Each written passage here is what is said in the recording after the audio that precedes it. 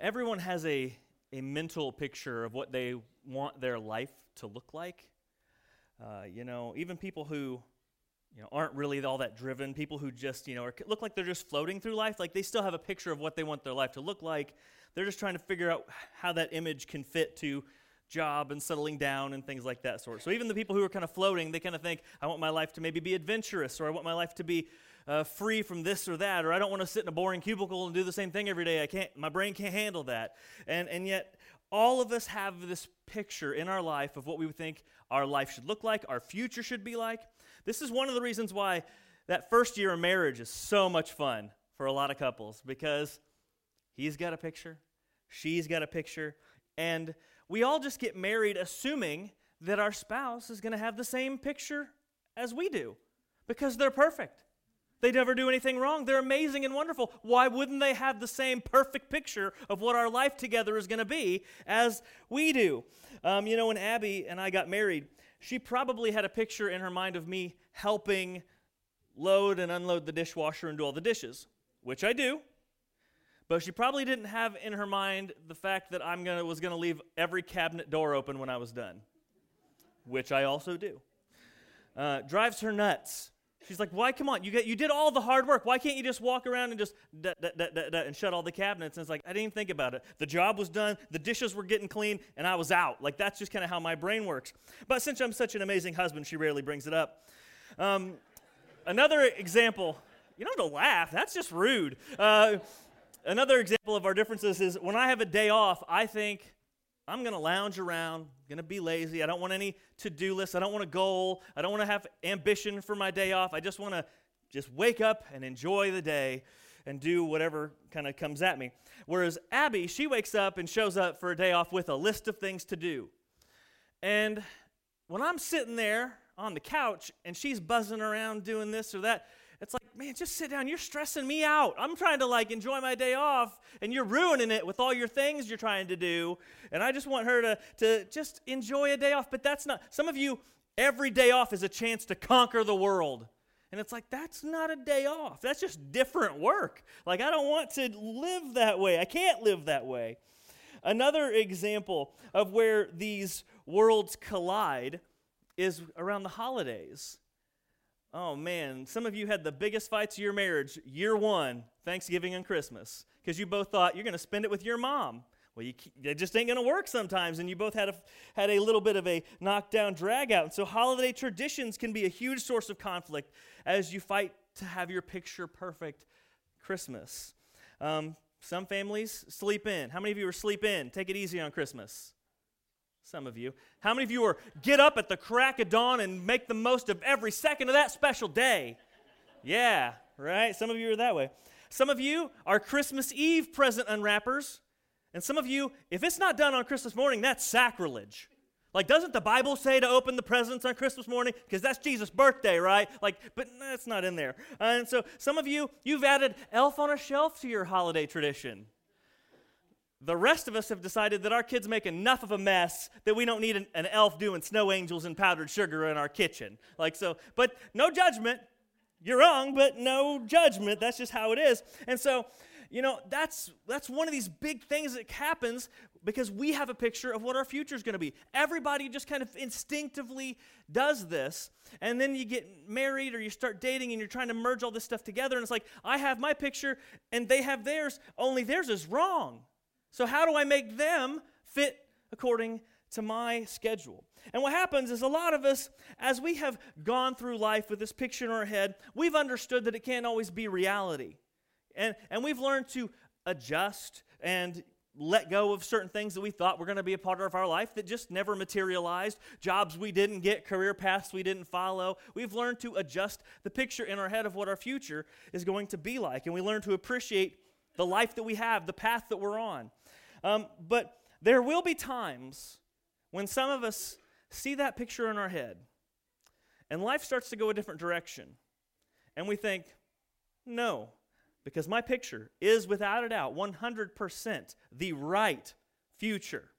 It has to be what's in my head. There is nothing else that I will accept delivery on. And when you do that, when you become convinced that your picture of your future or your life is right, you will do almost anything that you can to bring that picture into reality. And when that happens, when you do anything to shape your future or to shape the circumstances around you, and I mean anything, when you're willing to do anything to shape your situation around you into the picture in your head, there's a word we have for that, and we call it controlling. And some of you just like, because you've had people call you controlling and you didn't really like it.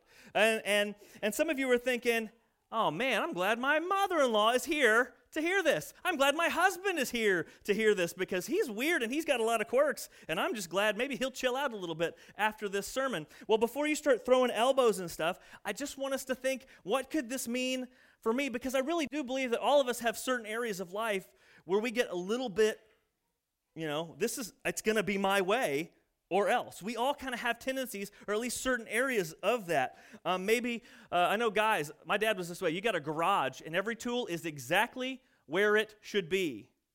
And dad wrath will reign around the whole family if a kid goes and gets a wrench to adjust his bike and then gets excited that he's going to ride off with his friends and just drops the wrench in the yard and takes off.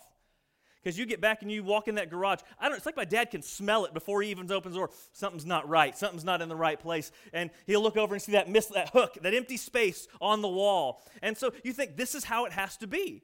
And that's okay. We all have our places like that. But sometimes it gets to be a little bit much. We start to want to control things that maybe aren't really ours to control. Or maybe areas of life that are even beyond our control, and we just refuse to accept that it's beyond our control. I read a story just this week of a lady who was asking for help, one of those advice columns. I don't even know why I read it, but it was a lady asking for help. She said, I love the beach. I don't live at the beach. I go there as often as I can, but I don't go there. And so every year when I put up my Christmas tree for my family, I decorate it with a beach theme. And so her tree was covered with like blue lights and shells and starfish and all these things, had a very beach theme for her tree. And her mother-in-law hated it. And her mother-in-law commented often that she did not think a beach-themed Christmas tree represented the spirit of Christmas. And so what her mother-in-law began to do was, once grandkids came into the picture, the mother-in-law every year for Christmas would buy her grandchildren ornaments, knowing that her daughter-in-law would feel the pressure to put the ornaments on the tree, and so over time, the mother-in-law could redecorate the tree that wasn't even her tree.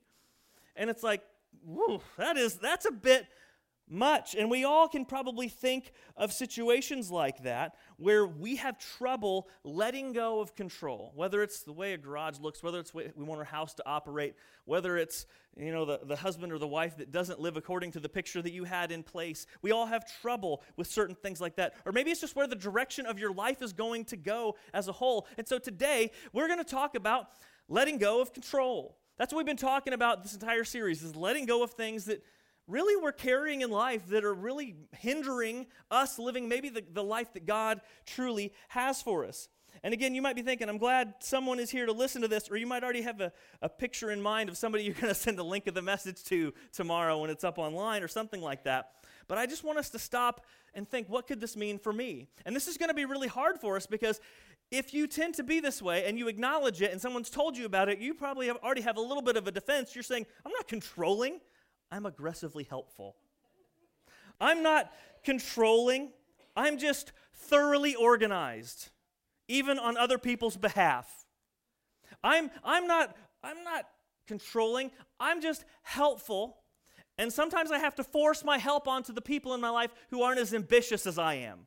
Because if they don't get my help, they're going to ruin their own lives. They're going to miss out on the best of the holidays. And so they are lucky that I'm here to inflict my help on them.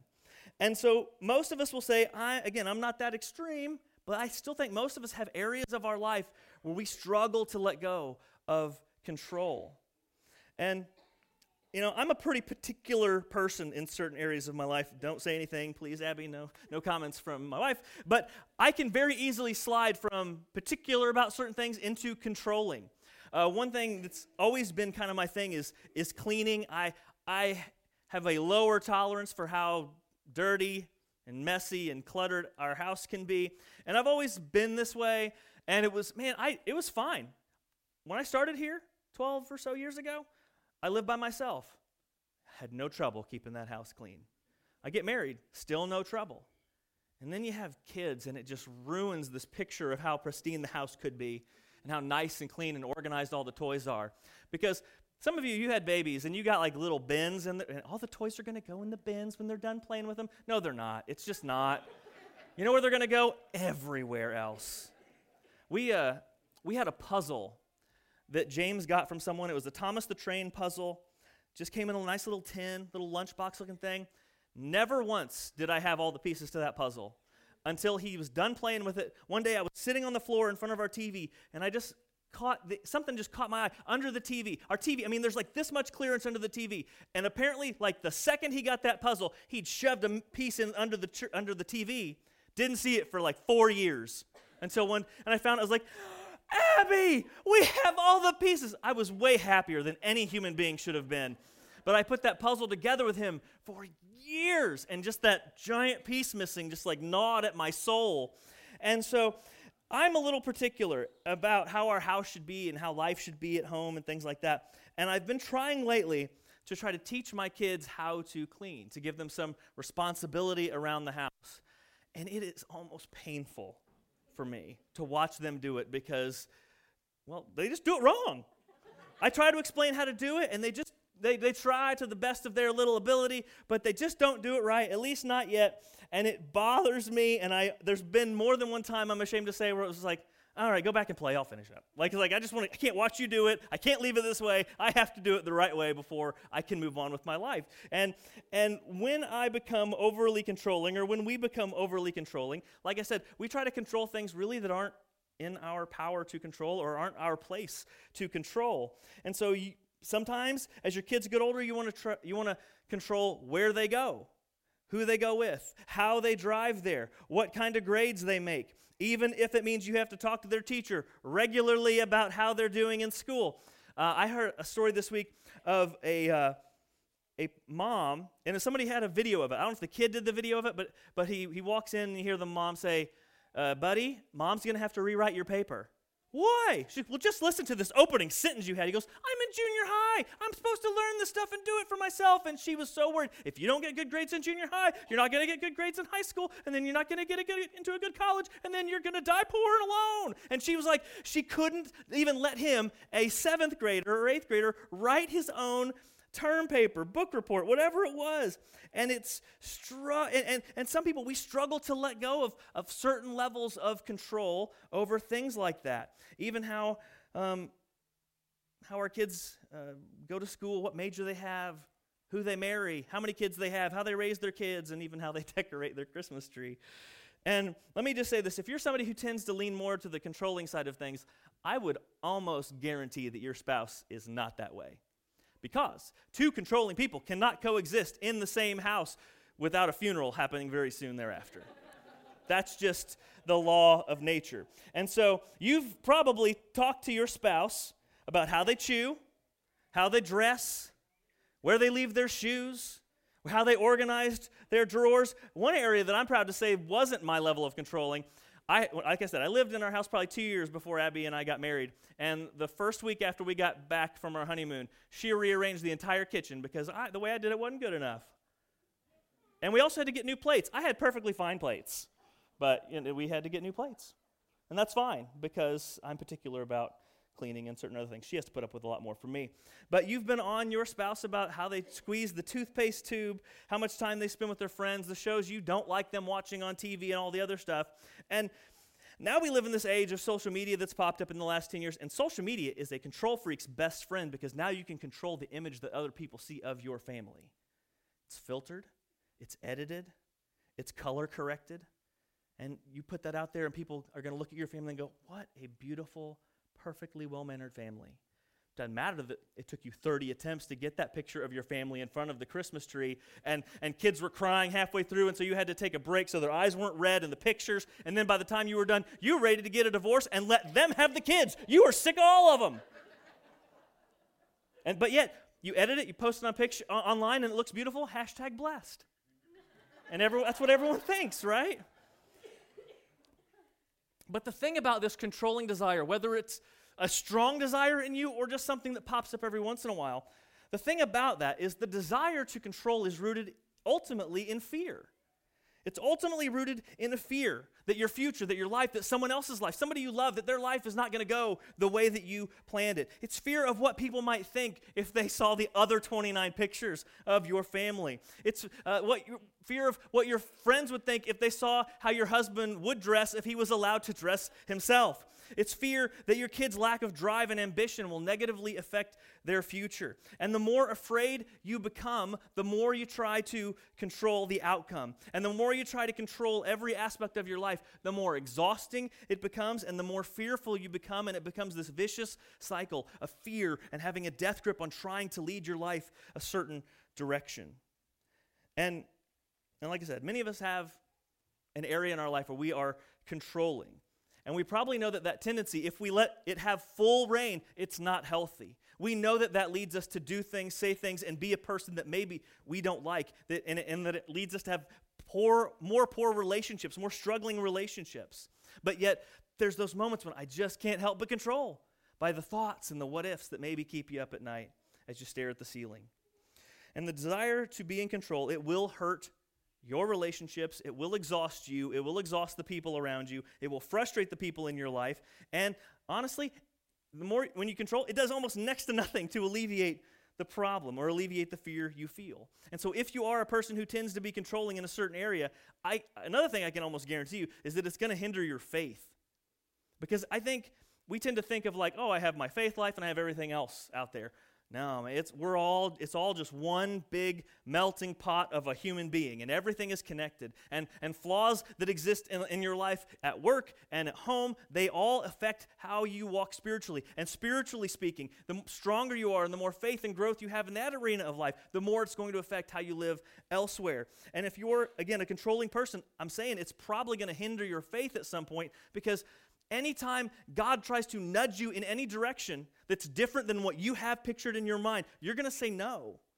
Anytime God is trying to push you beyond what you would do for yourself, you're going to resist. Anytime God wants to take you beyond your comfort zone into maybe a situation that's more painful and less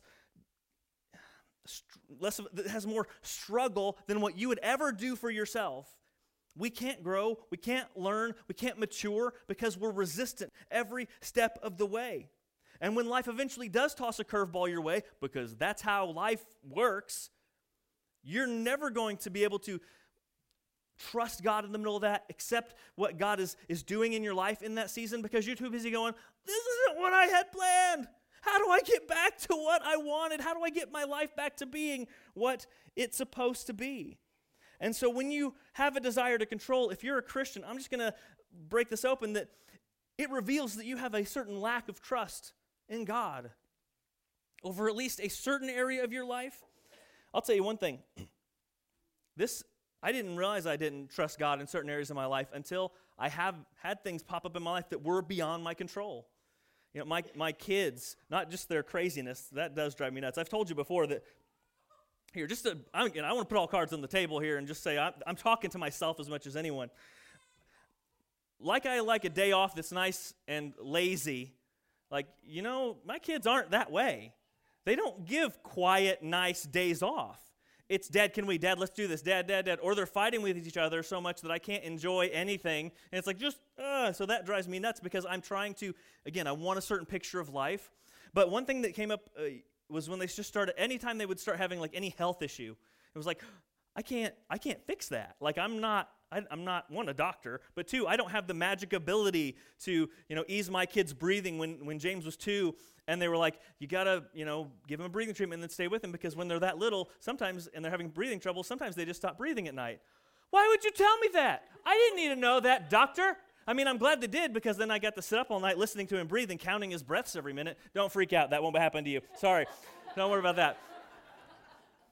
But there were those moments where I started having tons of anxiety and tons of fear and this desire to control and grasping at anything I could because, I didn't trust God with my kid's life. I didn't trust him with their health and with what he had for them.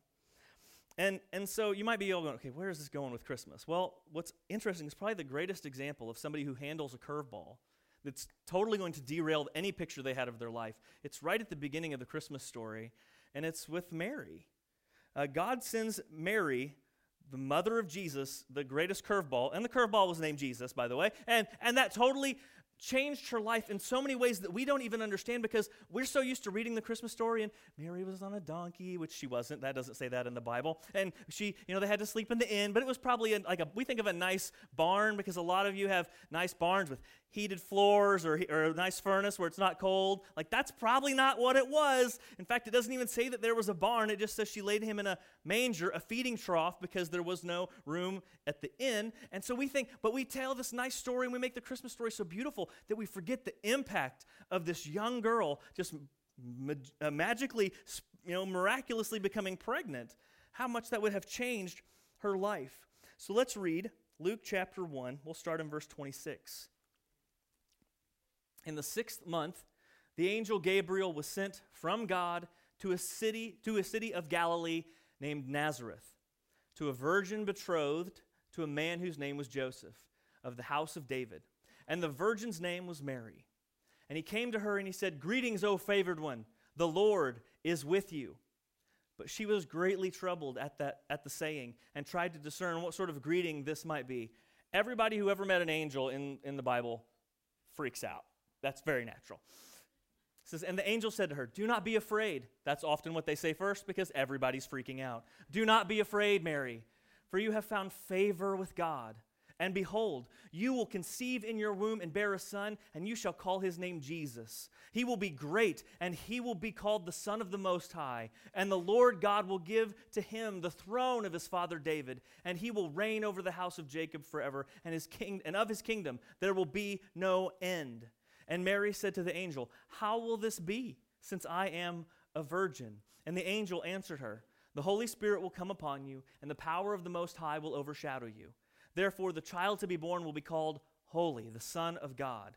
And behold, your relative Elizabeth, in her old age, has conceived a son, and is in the 6th month with her who was called barren.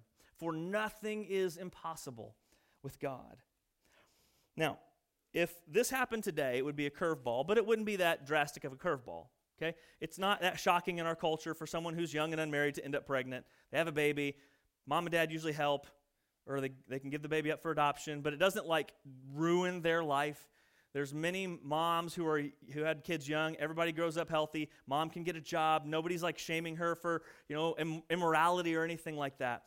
But in the 1st century, this was absolutely positively the biggest scandal a young woman could get herself into. The way a normal Jewish girl would typically get married and have kids was her family would have worked to set up a marriage with a young man in the area or a man in the area who could provide a good life for her. Because in that day and age, women couldn't typically own land, they couldn't typically have jobs to support themselves, and so the only hope for a woman in 1st century Israel was basically to have some guy around to take care of her, whether that was her dad or a husband or an older son, any one of whom could work a job and provide for her. But to be unmarried and have a baby was, absolutely ridiculously scandalous. It was against the law in Israel, and the punishment could often be death. And so a young woman without a husband to live to take care of her, and after her parents died, she would probably be left to either poverty, begging, or prostitution, one of those. And so Mary's parents had arranged for her to marry a carpenter named Joseph, and he would probably never be rich, but he would be a good man to provide for their daughter. And so that's kind of what Mary's future was supposed to look like. Get married, have some kids, have a nice, quiet life in a small town in Israel, and raise a family. And then the angel shows up and says, "You're going to get pregnant before you even get married." And you'll notice she never has any real fear about that. She just says, "How is this going to happen? I'm no, high school health teacher, but I kind of know how this works, and I haven't done the thing that it takes to have a baby. So how is this going to work?" And the angel just kind of says, God's going to miraculously impregnate you, and he's going to be the Son of God. But yet for a 1st century young Jewish woman, this was a future ruining type of miracle. For all the language of blessing and you found favor with God, this was something that could get her killed. It would forever make her the source of whispers when people walk by. People would either think she was crazy for the story she was going to tell about how she got pregnant, or they were going to think that she was just some easy girl who told a bunch of lies to try to cover up her sin. And so when we start to think about what Mary's actually receiving here from this news from the angel, it sounds absolutely terrifying. It's a complete change from the life that she was hoping for herself, the life she was planning on living for herself. And that nice, quiet life would be gone, and everywhere she went, she would have a reputation that preceded her. And on top of all that, I think of this, the pressure. Like, hey, Mary, you're going to have a baby, and it's going to be the Son of God. Good luck. Like, I feel weight of raising my kids, and they're just normal little humans. Like, hey, Mary, here's the one and only hope of the world. He's all yours. Don't screw it up. That's a terrifying thing. And so I think of all that Mary was being thrown at this moment. And yet, how does Mary respond? Not with fear that her life's trajectory is completely getting changed in this moment. Not with fear of what her reputation is going to be, but she just simply responds in utter courage and faithfulness, trusting God all the way through. And Mary said, "Behold, I am the servant of the Lord." Meaning, my job as a human being is to serve God. I'm not here to serve myself. I'm not here to give myself a nice life. I'm not here to do whatever I got to do to give myself the life I was hoping for. No, my life is to be at the disposal, to be used by God however he sees fit. And then she says, "Let it be to me according to your word." And the angel departed from her. So her response to all this craziness is, let it be. If that's what God wants, let it be. I don't know what this is going to do to my reputation. Let it be. I don't know if my family's ever going to speak to me again. Let it be. I don't know if I'll ever be able to get married. I don't know if I'll end up destitute and begging on the side of the road while holding my newborn baby. But let it be. If it's what God wants, let it be. Mary has faith in this situation that God is going to take care of her, that God's will for her life and direction for her life is the best possible thing. And I can't imagine, even though it's not necessarily reflected here, she had to have felt some sense of fear, some sense of uncertainty, some sense of confusion. And yet, for many of us, those are the emotions that cause us to grab a hold of things and try to control it, because I don't know what's going to happen, so I better plan and organize and get a game plan so that this doesn't get away from me and so that I can produce a favorable outcome. But Mary doesn't try to control. She simply realizes that when God's in charge, she doesn't have to control. And if it's God's will, she's not going to beat that anyway. And Mary teaches us something that is incredibly powerful and something that is so beautifully pure that it helps us to understand why God chose her to be the mother of the Savior. And it's this: you don't always have the ability to control, but you always have the ability to trust. You see, a lot of the times when we're trying to control, we're fighting something that's never going to happen. I mean, we're fighting against something that we're never going to be able to change. We're pushing on a wall that's never going to move. And all we want in those moments is to be able to do something. And Mary shows us, the thing that we do have something that we can do. And the thing that we need to do is stop and trust.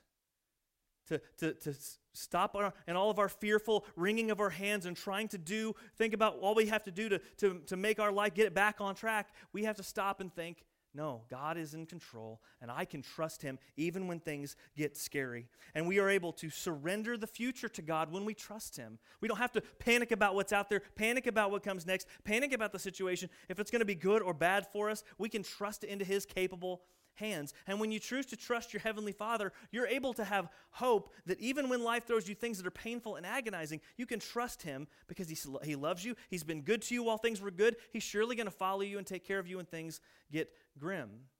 And the thing about trusting God is that it's not a one-time choice. Mary probably had to wake up every day and go tell her family. One day she had to go tell her family. At some point she had to go tell Joseph, had to start telling her friends. And every day she probably had to think, oh gosh, I don't know how this is going to go.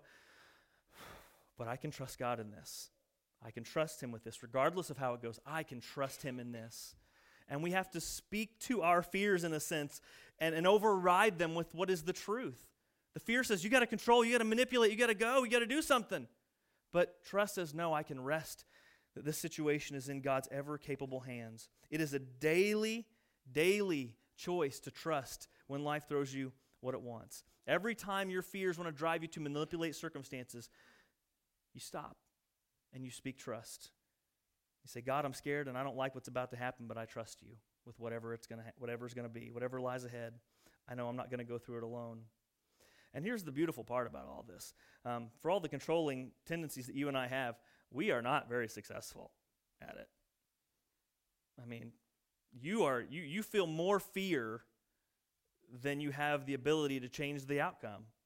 And you've made a lot of people mad, and sometimes at family gatherings, people just know what you're going to try to do. They know that you're going to come in and do things, and they just kind of say, oh, well, I guess that's just how they are. They're going to try to redecorate my Christmas tree this year, or whatever it might be. And people just kind of assume that that's how you're going to kind of run into their life, and it's usually that source of fear, and you're not succeeding in controlling. You're not succeeding in the meaningful ways of building better relationships and bringing your life in a better direction. And so the thing that is incredibly true for us that we often miss, and it's a beautiful truth, is that that more happens in our life when we surrender. Because, we say God can do way more through your trusting surrender than you could ever do through your control. God can lead your life in better directions. He can bring better outcomes when you surrender and you trust him than when you try to just take your picture and run towards it without any regard. I've said this many times, but I never wanted to be here. I never wanted to be a minister. I was always that kid when, my youth minister as a kid, he always asked people, hey, how many of you think you might be interested in ministry? And a few would raise their hand. How many of you say you'll never be in ministry? Yeah, me. And he said, those you just raised your hand, you won't go into ministry. And those of you that just said you don't want to be a minister, sorry, but that's what God's going to do in your life. He's like, I see it over and over again. And I remember saying, no, not me. Because I didn't want to be up and talk in front of people. It's scary. That's the reason why I'm up here more than anybody else. It's not because I'm the most qualified. It's just because nobody else wants to be up here. I still laugh. I think it was Jerry Seinfeld who pointed out that the number one fear in the world is public speaking, and number two is death. You'd rather be in the coffin than the one delivering the eulogy. Like, how weird. And so I never wanted to be here. And yet I felt so many times things pointing me to ministry. And I just, out of my fear, I said, no, I'm going to do what I had planned. I'm going to ignore what God is trying to shove into my life, and I'm going to do my own thing. And after finally just honestly failing at trying to control the outcome, I finally surrendered and said, okay, God, if this is what you want to do, I guess we'll give it a shot. And my life has turned out infinitely better than what I would have ever imagined. And I don't mean that it's been pain-free and everything's gone perfectly right all the time, or that I've always succeeded. I just meant that God has given me a more enriched future than what I had planned for myself. And I never thought that could be true. I thought a future that led me to a stage where I had to be scared talking in front of people, I thought that was failure. I thought that was destruction. And I didn't want that no matter what the cost. And yet here I am, and I do this every single week. And it's not by my skill or by my whatever. It's God's grace that he was willing to override my fear and my desire to control, to lead me down a road that would be better for my life, a life of purpose and meaning, rather than one live for myself. Because I'll be honest with you, the only thing I really thought about when I was trying to pick my plan? What job gives me the most money? That's all I thought about. I thought about me, what I could get for myself, and God kind of just took that out of my hands, and it's just amazing where he's led me in all of this, and it's humbling, and it's an honor to say that, failing in controlling my life was the best thing that ever happened to me.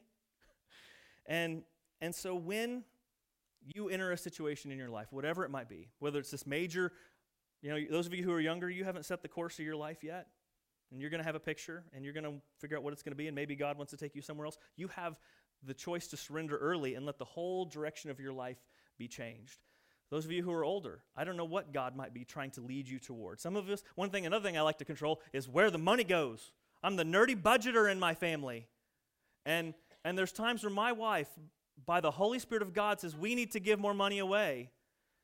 And all I can say is, but it ruins the budget. That's all the math adds up. And if you want to give more money away, the math's not going to add up as well. But what do? I surrender to what I know is God's will and God's nudging in my life. There's so many little ways where God wants to disrupt our control and our picture for our good and His glory. But it takes us being willing to know that He can do more with our surrender, with our trust, than we could ever do with our control. So as you get to Christmas this week and you start to sit down with your family and you get a moment to yourself, I want you to spend a little bit of time thinking about the young Jewish girl who had her life turned upside down and still had the courage and the faith to say, let it be. And I want you to spend some time thinking about that baby that she was given. Because if God is going to be so caring about your future, that He was willing to step out of the perfection of heaven and into our broken and dirty world, painful world, and live a life and die on a cross, if He was willing to endure all of that for you, then He can be trusted with your future. So if Mary had the courage to say, let it be, and Jesus is the ultimate example of God saying, I've got you. I've got this. You don't have to fear. You don't have to worry. You can trust me in every ounce of what comes next. And so as we come up on Christmas and maybe just after Christmas, when you encounter those moments of you feel that fear, you feel that desire to control, realize your God, your loving Heavenly Father can do way more with your trusting surrender than you could ever do with your control. Let's pray. Father, we are grateful for the hope that we have through you. There's a lot of ways that we are wanting to direct our life and guide our life, and sometimes maybe, Father, you're tugging on someone's heart today so that you want them to stop trying to run their life, and you want them to actually trust you with their salvation, and you want them to trust you with their future and to put their life into your hands today. I pray that you would let them understand that a future with you is better than a future that we're trying to be in control of. A future with you where we lose every ounce of what we thought our future was going to be is still better. And then there's some of us in the room, Father, who have a lot of areas in our life where we like to be particular, we like to control, and yet our tendency to control is leading us, keeping us from serving you the way we should, from honoring you the way we should, and maybe blessing other people the way we should.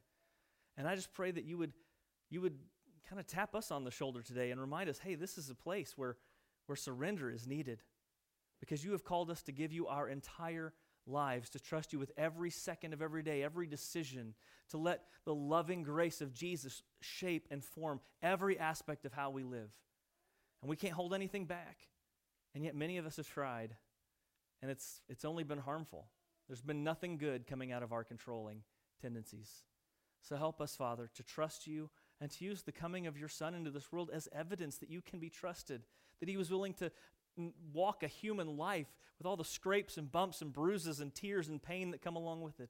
He was willing to die a human death worse than many of us will ever die, who feel pain and loneliness far beyond what many of us will ever feel, so that we could have salvation and hope and a restored relationship with you, so that when you restore all of creation, Father, we'll get to enjoy it and have an unbroken relationship with you for all eternity. And if the work of Christ is not an example of the fact that we can trust you, I don't know what is. So help us today, Father, to be people who trust. Help us to walk through Christmas knowing that we can trust you with every ounce of our lives, because you are good and you can do more with our trust than we could ever do with our control. It's in Jesus' name we pray. Amen.